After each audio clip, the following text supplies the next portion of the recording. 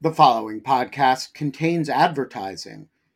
To access an ad-free version of the Lawfare podcast, become a material supporter of Lawfare at patreon.com/lawfare.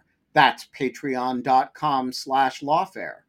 Also, check out Lawfare's other podcast offerings: Rational Security, Chatter, Lawfare No Bull, and The Aftermath. Many of us have those stubborn pounds that seem impossible to lose, no matter how good we eat or how hard we work out. My solution is PlushCare. PlushCare is a leading telehealth provider with doctors who are there for you day and night to partner with you in your weight loss journey. They can prescribe FDA-approved weight loss medications like Wegovy and Zepbound for those who qualify. Plus, they accept most insurance plans. To get started, visit plushcare.com/weightloss. That's plushcare.com/weightloss.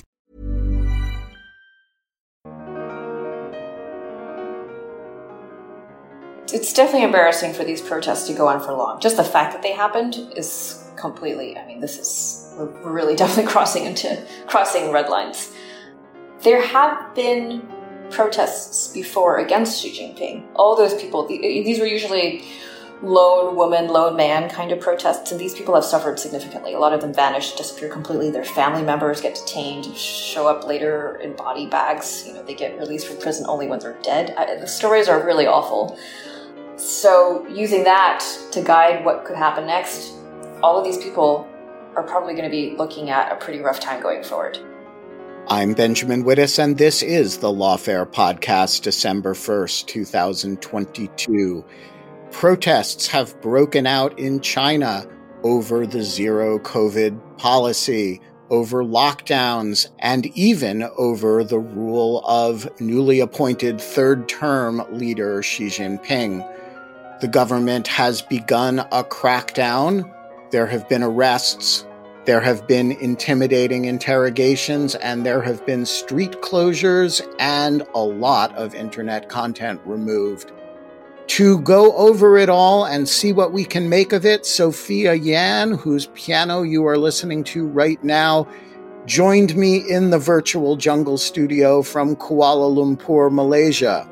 Sophia just left China, where she has been the Telegraph's correspondent for a number of years.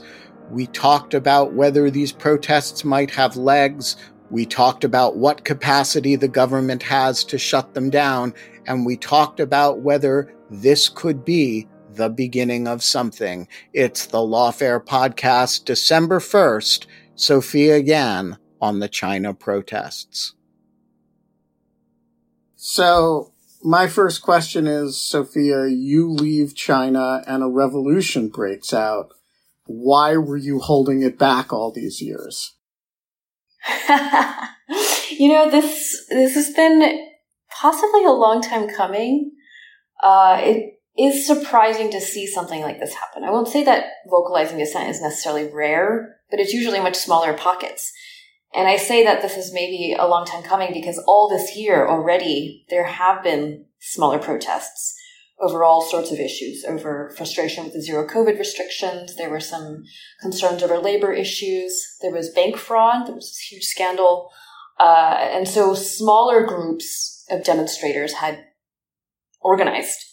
Those were all shut down very quickly, but something's been brewing for a while, even all the way back at the start of the pandemic when Wuhan was first locked down. A lot of people were pretty upset with what was going on too, because not only was it completely bewildering because it was the start of the pandemic, nobody knew anywhere in the world what we were dealing with. I remember at the time interviewing disease experts who were saying things like, well, we don't even know that a lockdown will work. I mean, that is how little anybody knew about what was going to happen and what was happening. And sort of, in a way, the Chinese authorities were throwing spaghetti on the wall. But how things were handled then, people were upset with that because there were concerns about cover-ups, about a lack of transparency over what was happening, the number of deaths, etc. And so there has been discontent for quite some time, but it comes and goes. And for a long period of time, actually, when the rest of the world was dealing with COVID and in total turmoil, these zero COVID restrictions that people are protesting today were things that people were proud of. They were saying, along with the government, that this was a sign of what made China great. This was what made China so superior, because the West and all these other nations who were dealing with COVID couldn't manage their population. They couldn't even get their people to wear face masks. So it's been really interesting to see this sort of rise and fall and how people feel about these rules. All right. So what do we know? We've seen these little snippets on Twitter and little bits of video that people have managed to get out. What do we actually know about the scope and scale and diversity of the protests? I think that's actually the most interesting part. There have been protests across the country. It seems like what really sparked this wave was a fire that happened in Urumqi. This was earlier in November, and at least 10 people died, including a child of only 3. It was in a residential building in Xinjiang, and there's this concern that maybe the death count was higher because of the COVID controls, because people couldn't get out. Maybe exits were sealed. There's been a lot of anger because of these secondary issues around the COVID lockdowns. Actually, in September, there was a bus that crashed. It was heading for quarantine. It was taking a whole bunch of people for quarantine, and that crashed. And a bunch of people died then, too. There have been many incidents like this, and so people are really upset with what this has meant for their lives. And so what we've seen are protests that started in Urumqi after that fire. They've spread to different parts of China, lots of different cities. Something like nearly 80 universities have had some sort of demonstration. And they've also gone to Beijing. And they are an expansion in terms of what they're saying and chanting and calling for of a protest that happened in the middle of October, just a few days before the 20th Party Congress. There was one guy who showed up on an overpass in Beijing. He put out this banner, and he was calling for freedom, no COVID lockdown, no more tests, and even for Xi Jinping to step down. He was just one guy, and it was shut down very quickly, but there was enough. It was a popular artery in the city. Enough people passed by to take a look, snap pictures, got some video, and it went all over the internet. Of course, it got censored quickly inside China, but not before it got onto Twitter. And so that's what we're seeing again, this repeat, a rehashing of what he had called for. I think these calls for Xi Jinping to step down are really remarkable. It's bold for people to say that. So talk to me about, one way to look at it is, okay, so there are some medium-sized protests around the country. The government has lots of capacity to repress this and shut it down. Is there any reason in your judgment to think that this has legs, or is this a momentary blip that the repressive apparatus of the CCP is more than capable of handling? I can only look into a crystal ball to answer that one. I would venture to say that this is probably a momentary blip. I don't see this sparking momentous change because the surveillance and security apparatus in China has so much power. Some of these students that were protesting in Beijing weren't wearing face masks, which is pretty bold. They're protesting zero COVID restrictions. I guess it makes sense that they're going to go out without face masks. But with facial recognition, with the way they can track where you've been via your cell phone, who you're texting, who you're talking to, it's very easy for the government to track who was there. Even if you've got hundreds or thousands, they can figure out where you were, and they can make life pretty awful for you. Already people who were in that area, in the vicinity, involved in the protest, even just kind of in that neighborhood, at least when it comes to Beijing, people are getting phone calls already from the police asking them what they were doing, what they were after, who they were with. It's hard to say now how much of a chilling effect that might have, but maybe that will be enough. For a lot of these young students who are out there, in a way, they weren't the most impacted by the zero COVID restrictions. You have to think about mom and pop shops that couldn't open for months and now have no way to make a living. These students also may not have the full understanding of what happened in 1989 in Tiananmen. In that sense, maybe after erasing history for so many years, you risk it repeating itself again. So it's possible what they're doing already to keep everything under wraps, the censorship, this intimidation, detaining people, just disappearing them for a bit will be enough to get people to back down. And secondly, there's also no real mechanism for people to organize. You need to be able to get foreign apps that are secure to be able to do that. And if you've got Chinese apps like WeChat on your phone, even if you have a secure messaging app on your phone, it may not be enough. WeChat, there's loads of research out there about how much WeChat can do kind of in the background. So there may not be many more avenues for people to be organizing after this particular incident. That doesn't mean that the feeling and the sentiment has gone away. And what we've seen in the past, especially in the case of Hong Kong, is that after each successive round of protest, the government cracked down more, but then at some point something would spark anger and people would come to the streets again. It's hard to say if that will happen across mainland China. It is definitely remarkable that we're seeing so many pockets of protest cropping up, but I really wouldn't discount A, the government propaganda machine to start seeding disinformation and changing the narrative, and B, the strength of the security forces in China. All right, so the government has not so far acknowledged the protests officially at all, right? They've just erased reference to it. What has the reaction been? There's been really nothing. There has been a bit of hoopla over a foreign journalist who was detained while covering the Shanghai protests, but there's no acknowledgement of what he was covering necessarily, just that a claim from the Beijing side that he wasn't showing his credentials, that he hadn't shown his credentials, and that there's even actually a little bit on social media about whether or not foreign forces are at play in fomenting this unrest. This is a classic Beijing line, right? You can see how they might go down this path very quickly. And with the way they've got bots all over social media, it's easy to kind of see this idea. So they've got a big task in front of them. In some respect, they're going to have to deal with the frustration that's boiling over the COVID restrictions. But it's also maybe emblematic of other frustrations that people generally have with the state. I've said this a lot over the last few years since the pandemic erupted, but for a long time, the people who would feel such a sharp side of the state, they were human rights dissidents, human rights lawyers. They were people who were sort of pushing the envelope, right? But all of a sudden with zero COVID, everybody felt the state, like in their homes. You know, if you had to quarantine at home, you would have a camera. I mean, I had that too. You would have some sort of alarm or camera at your door to make sure you didn't go outside. So every time you opened your door, somebody would know. If you were in a quarantine facility, obviously the same thing. COVID, contact tracing, the testing, all of these things, all of a sudden everybody was dealing with so much in their lives, this extra layer of control. And you could kind of laugh it off because sometimes it wasn't always the most well enforced. Sometimes people would just kind of shrug it off. COVID workers sometimes would get a little fed up themselves and just kind of do a cursory swab in your throat, that kind of thing. But it's been 3 years. You know, COVID started in China at the beginning of 2020, late 2019 possibly. I mean, what we really know of it is around that time period. It could have been even earlier. But those COVID controls came in starting January 2020. We are near the end of 2022. That is nearly 3 full calendar years of this. So it makes sense that people are just completely done with it. But some of the rhetoric in the protests goes beyond COVID.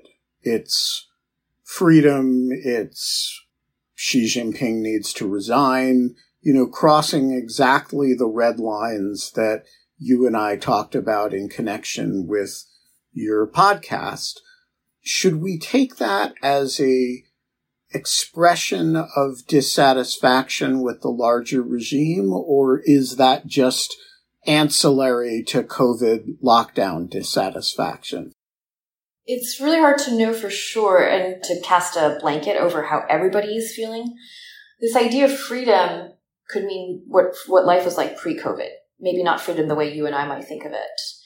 And then this idea for Xi Jinping to resign, he has broken with precedent. This is something that even in heavily censored China, people know that usually you wouldn't have a leader on for more than 10 years. So you could maybe see a situation, different guy, same system. That could be still a long ways off from now. There's also a very real question of whether or not he knows people are saying this out on the streets. And if he does, how are his lieutenants explaining that? Maybe they're the ones saying to him, it's foreign forces, it's the CIA, who knows? We don't have insight into that very elite level of what Xi might know about what's happening, what those around him are saying about what's happening. In a way, you have to imagine that he can't possibly not know, but who knows? It's a black box all the way up there at the top ranks of Chinese politics. these protesters are also pretty inexperienced. In a way, they don't know what to ask for or what to demand. They don't have the know-how to figure out how to organize, how to push for their demands, things like that. And so this is really interesting. It's like this sort of burgeoning, inexperienced protesters that are coming out. There's a big question. Can they organize more? Can they streamline their efforts and make more clear demands that they can then push for? Hard to say. The crackdown again is already starting, so I'm not sure that has legs. And the people who have been detained in this crackdown, is this a situation where people are just vanishing, or is this a situation where people get detained and then released? Also a little too early to tell. In China, you can be held for about 2 weeks without charges being actually placed against you. So people can vanish for that period of time, and that would be quote unquote legal under Chinese law.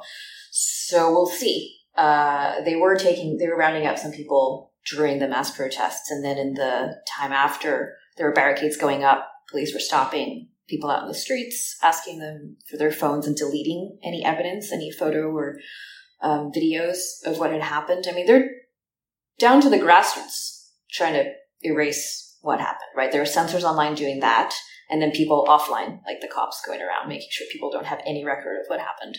And obviously messages and things like that on social media already coming down. You referred earlier to police calls to folks who had been in the neighborhood or who had been bystanders or maybe participants. Are those principally designed to intimidate people into participating in things in the future, or is it an investigative effort to kind of figure out who was involved for purposes of arrest? I would say it's most likely intimidation, because if they're calling you, then they already know who's involved. And it doesn't matter how involved you were. If you were just in the vicinity, that could be enough to get you into pretty serious trouble right now. This is based on past precedent. A lot of youths that are online have experienced some form of censorship. So they know where the red lines are. They know if things get blocked. They know they don't have the full story necessarily when it comes to what's happening around the world.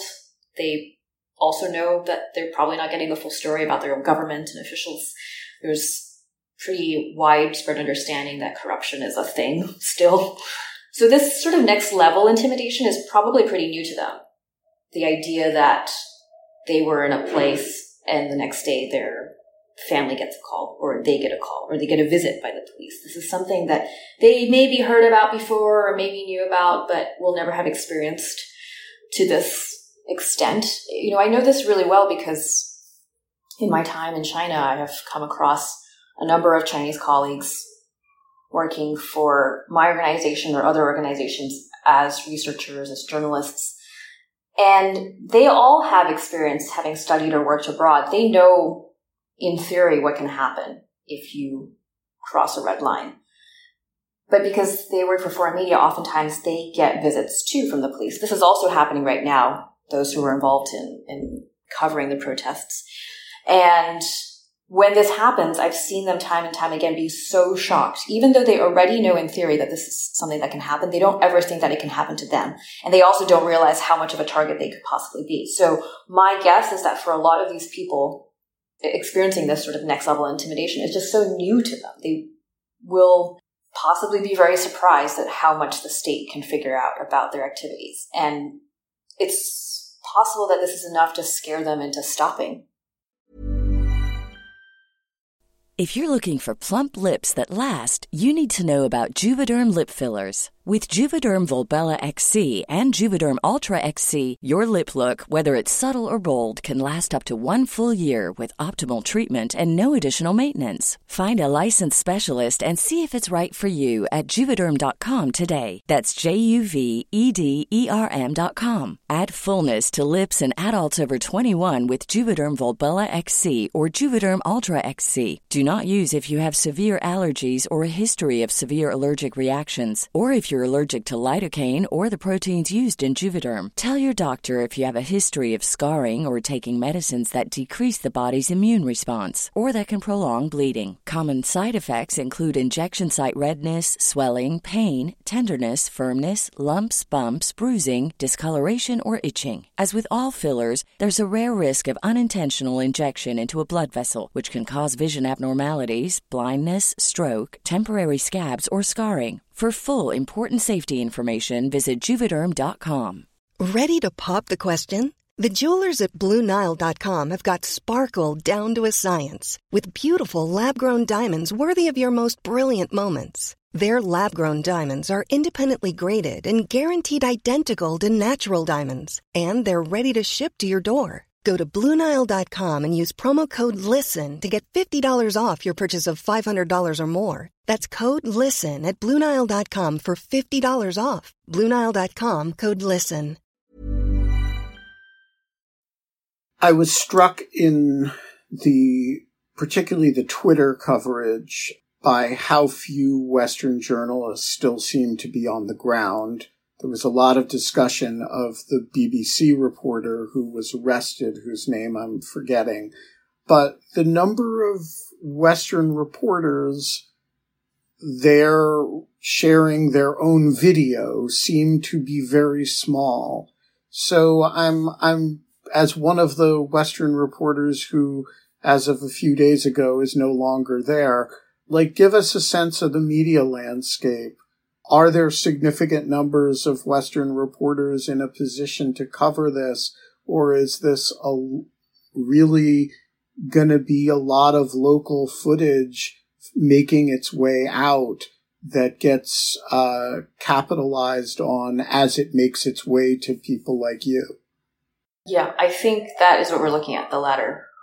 People who are there living through this, participating or observing it and sending things out in whatever capacity that they can. China, over the last couple of years, has expelled a number of foreign journalists. They've also made it so difficult to work that a lot of people have chosen to leave. And the risks aren't going away. In fact, they're only getting higher.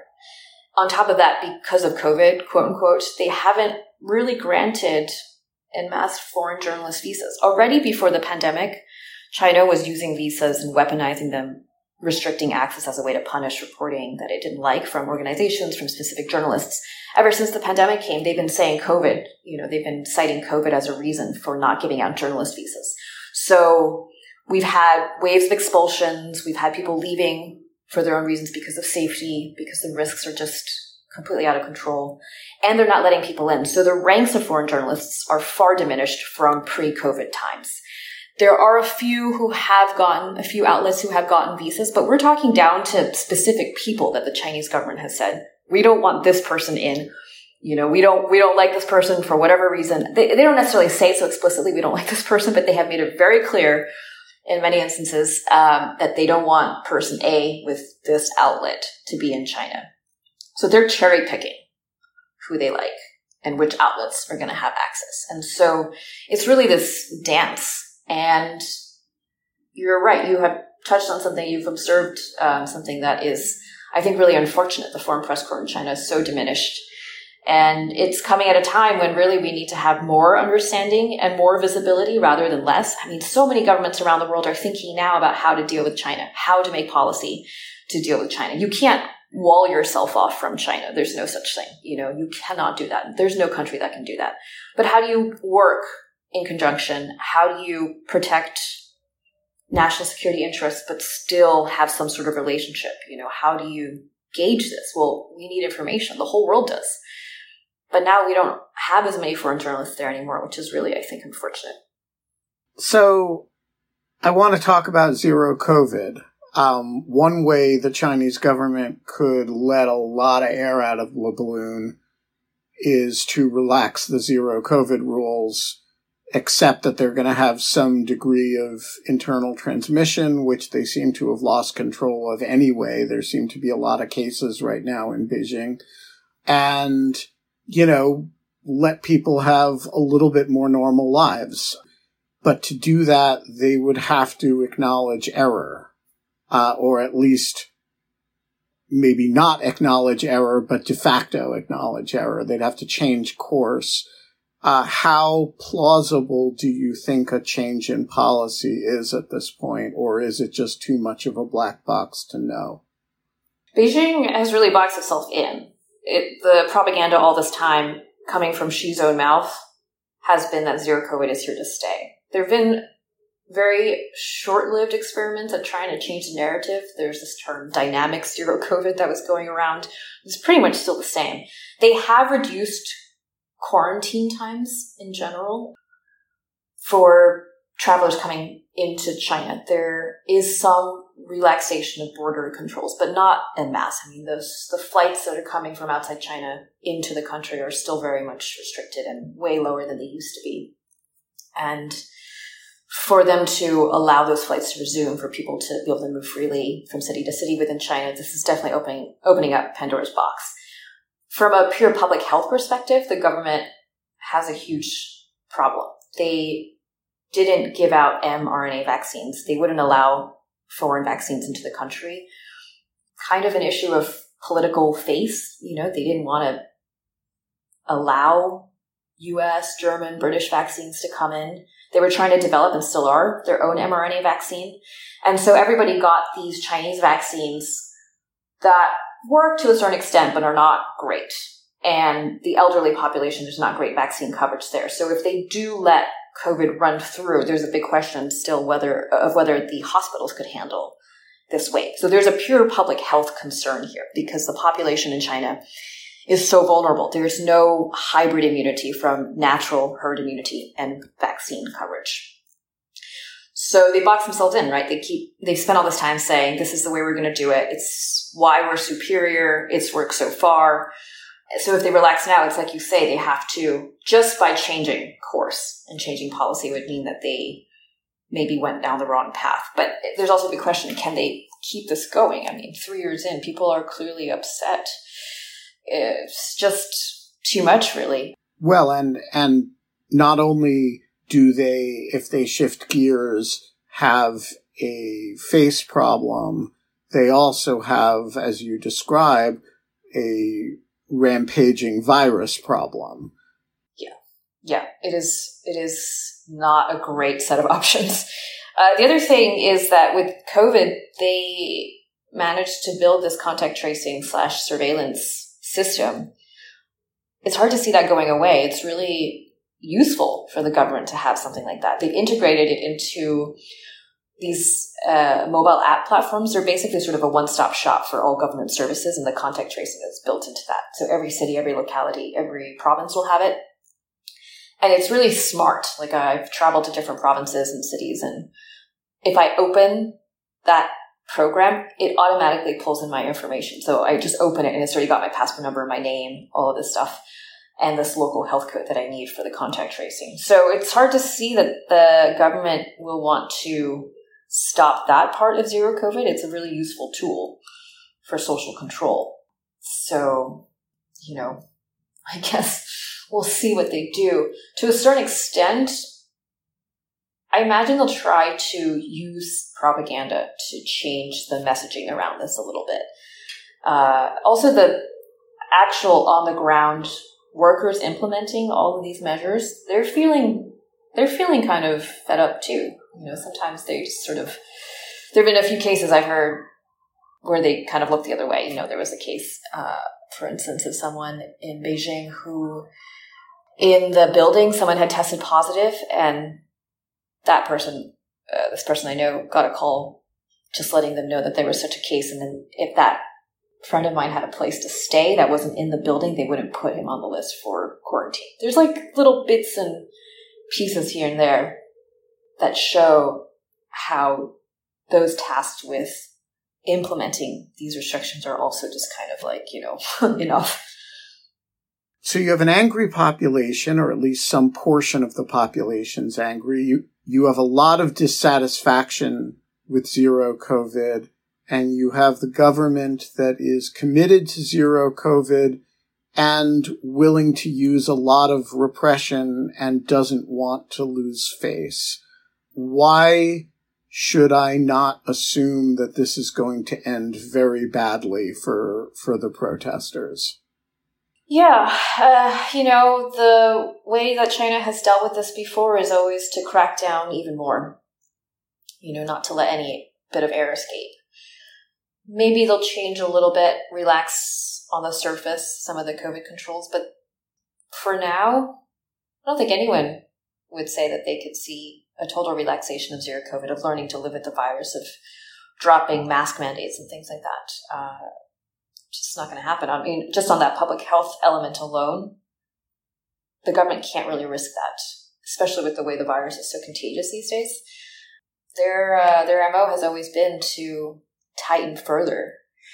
But again, if you look at the case of Hong Kong, which is, it's not an apples to apples comparison by any means, but it's one area of past precedent that we could look at. Every time the government has cracked down more, people have actually gotten more angry, and seeing people out in the streets have galvanized more people to come out. Police brutality in Hong Kong also got more people out in the streets, people who were just sort of bystanders and observers and curious, but not curious enough to risk their own well-being and political capital. So we'll see what happens, though. Some of this has to do with how much information people get of what's happened to protesters who were already involved. The government can obviously control what's online and what people know about that pretty easily, but we'll see. They've let a few things out for broadcast in China the last few weeks, which seem to have spurred the anger too. Xi Jinping and his wife, Peng Liyuan, showed up at the G20 in Bali without face masks. And then the World Cup is on TV, stadiums full with fans without face masks, having a grand old time. I mean, that really upset people. And then after the government caught wind of that, after the state broadcaster caught wind of that, they started showing no more close-ups of people in the stadiums, just these wide shots. So you can't really see that they're wearing face masks.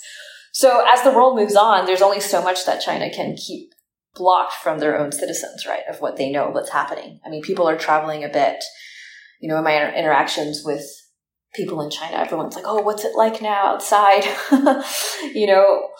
Do you have to wear a mask? Oh, do you have to do a test to arrive when you get there? And I'm like, nope. They're like, well, then why is China still like this? And I'm like, well, so you can tell from the way that they're engaging and asking, what they're asking about, that people are really pretty curious about what the rest of the world is like and wondering why they're still dealing with this kind of lockdown uncertainty.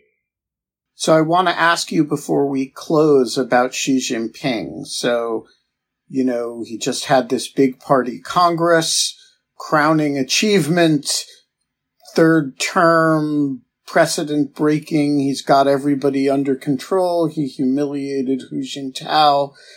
And then the protests start. And, you have always emphasized that he is a black box and you can't really, there's so much we don't know about him. But this has got to be pretty humiliating for him. And I'm curious, for your sense of what he is likely to think of this and how he personally is likely to react. It's definitely embarrassing for these protests to go on for long. Just the fact that they happened is completely, we're really definitely crossing red lines.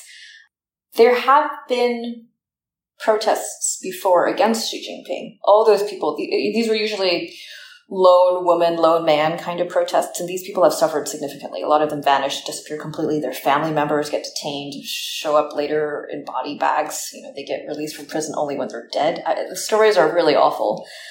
So using that to guide what could happen next, all of these people are probably going to be looking at a pretty rough time going forward. It's really brave and really bold for them to have exercised their freedom of speech to come out and voice what they really think and what they feel.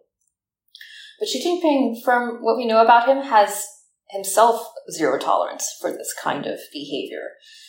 He really believes in the Communist Party, what it stands for. He really thinks that this is the system for the way forward for the Chinese people, for his nation, for the great rejuvenation of China, as he always talks about. And so, from that perspective, a small fraction of the population suffering, being locked up possibly for the greater whole, the greater good, that's pain he's willing to take. That's something he's willing to do. And to him, I'm not sure that he would even consider it pain, so to speak. I think he would just see that as a necessary move. So that's my best take on how I think he might be thinking about this, if he even knows. Again, I can't imagine he doesn't know, but there is always a question. How much does he actually know of what's going on in his own country, right? He's got now an even tighter group of loyalists around him at the top, and they, for sure, will not ever want to fall to his bad side, because that means they get purged, they get in trouble themselves, their families too. So who wants to be the bearer of bad news to a dictator who is so powerful, right? Who wants to be that person? So yeah, all big question marks. But it's impossible, though, to imagine that he's unaware of the situation at all, right? Yeah, I would venture to say that it's impossible, but to what extent, that it's impossible that he doesn't know anything of what's happening, but to what extent? Like, does he know that there are people calling for him to resign, to step down? You know, he might have some sense that people are upset with zero COVID, but kind of who isn't, right? I'm sure, you know, his trusted lieutenants by him are also a bit upset. I mean, a lot of those guys, especially his foreign minister, who's done the most traveling, I guess, out of anyone in government during this pandemic period. I mean, he's had to, I'm sure, undergo quite a lot of quarantine because of his travel. So, you know, how much of what is happening does he really know about? And how are people explaining it to him? Finally, I'm interested in the blank pieces of paper. I can read them several ways. Either they mean, you know what I'm saying, I don't have to write it down. Or I could see it being a kind of ironic reader response gesture, right? You decide, I'm just protesting, you decide what I'm saying. It seems to me very culturally specific, and I haven't been on the ground there ever. So you have recently, for a protracted period of time, what does it mean to you when somebody holds up a blank piece of paper in China? The blank paper is a great example of how people get very creative to circumvent censorship in China. So online, obviously, for some time, mentions of the protest, even searching for Beijing or Shanghai, would mean you couldn't find anything. So the idea was to snuff out any mention. And then people started to move to different ways of referencing the protests, but those also have been censored. Offline, people holding these blank sheets of paper, well, I guess also online they're posting pictures themselves doing that, but offline doing this is really interesting. To me, it symbolizes this idea of censorship, that they can't fully and freely express what they're feeling. And that's what that blank sheet of paper is, an attempt to try to express something that they can't always do to the extent that they would like to. White is also a color that's linked to mourning, to funerals in China. So it's also a way to have a nod toward those who've died more recently in the fires, those who've suffered because of the COVID restrictions. Everybody's got a story about this kind of thing. You know, people who've miscarried, people who had a stroke, told their neighbors, and then got detained by the police for doing so, for spreading rumors online. I mean, these are stories that I know personally from people in my orbit. You know, everybody's got a story like this about how COVID restrictions have meant some form of calamity. It's a multi-pronged, the meaning. And at the end of the day, if people are getting arrested for holding a blank sheet of paper, that itself is a really powerful message to the world about what the Chinese state is all about, right? This is really interesting, and it's so powerful, even though it's such a simple, conventional item, right? It's just a piece of paper. And the Chinese government, arguably one of the most powerful governments in the world, is afraid of a piece of paper. I mean, this is just fascinating. So it's pretty smart. They're pretty creative protesters to be using this as a way to show what they feel and what they want, you know. And it's also, in a way, an act of defiance. Like, okay, fine, you won't let me say what I want to say. Well, here you go. You know, it's in a way, it's like its own version of the middle finger. Yeah, they've gotten really creative. On one last example I'll give. On Chinese social media, on the Weibo account for this one guy who's at the foreign ministry, Zhao Lijian. He's one of the most vocal wolf warrior diplomats that we've got in the world right now. A lot of people have been basically bombing his comments section. They're writing like, good. Okay. You know, they're like just kind of sending these comments out there, being like, okay, fine, you're right. They're like sort of mocking him, right? I mean, it's really smart. I mean, how can you get in trouble for agreeing, so to speak? You know, it's this layer of sarcasm that is very interesting, kind of tongue-in-cheek, and gets the point across without, and leaves you with some sort of defense if you are accused of wrongdoing later. So all very creative. Well, I'm sure we'll see many other creative forms of expression in the days to come. We are going to leave it there. Sophia Yan, thanks so much for joining us. The Lawfare podcast is produced in cooperation with the Brookings Institution. Our audio engineer this episode was me. I recorded it myself. That said, I have an assignment for you. You need to become a material supporter of Lawfare. So go to patreon.com. It's not Giving Tuesday anymore, but it's the spirit of Giving Tuesday. Go to patreon.com/Lawfare and sign up to become a material supporter. The Lawfare podcast is edited by Jen Patja Howell. Our music is even today performed by Sophia Yan, our guest. And as always, thanks for listening.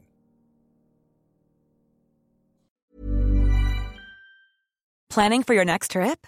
Elevate your travel style with Quince. Quince has all the jet-setting essentials you'll want for your next getaway, like European linen, premium luggage options, buttery soft Italian leather bags, and so much more. And is all priced at 50 to 80% less than similar brands. Plus, Quince only works with factories that use safe and ethical manufacturing practices.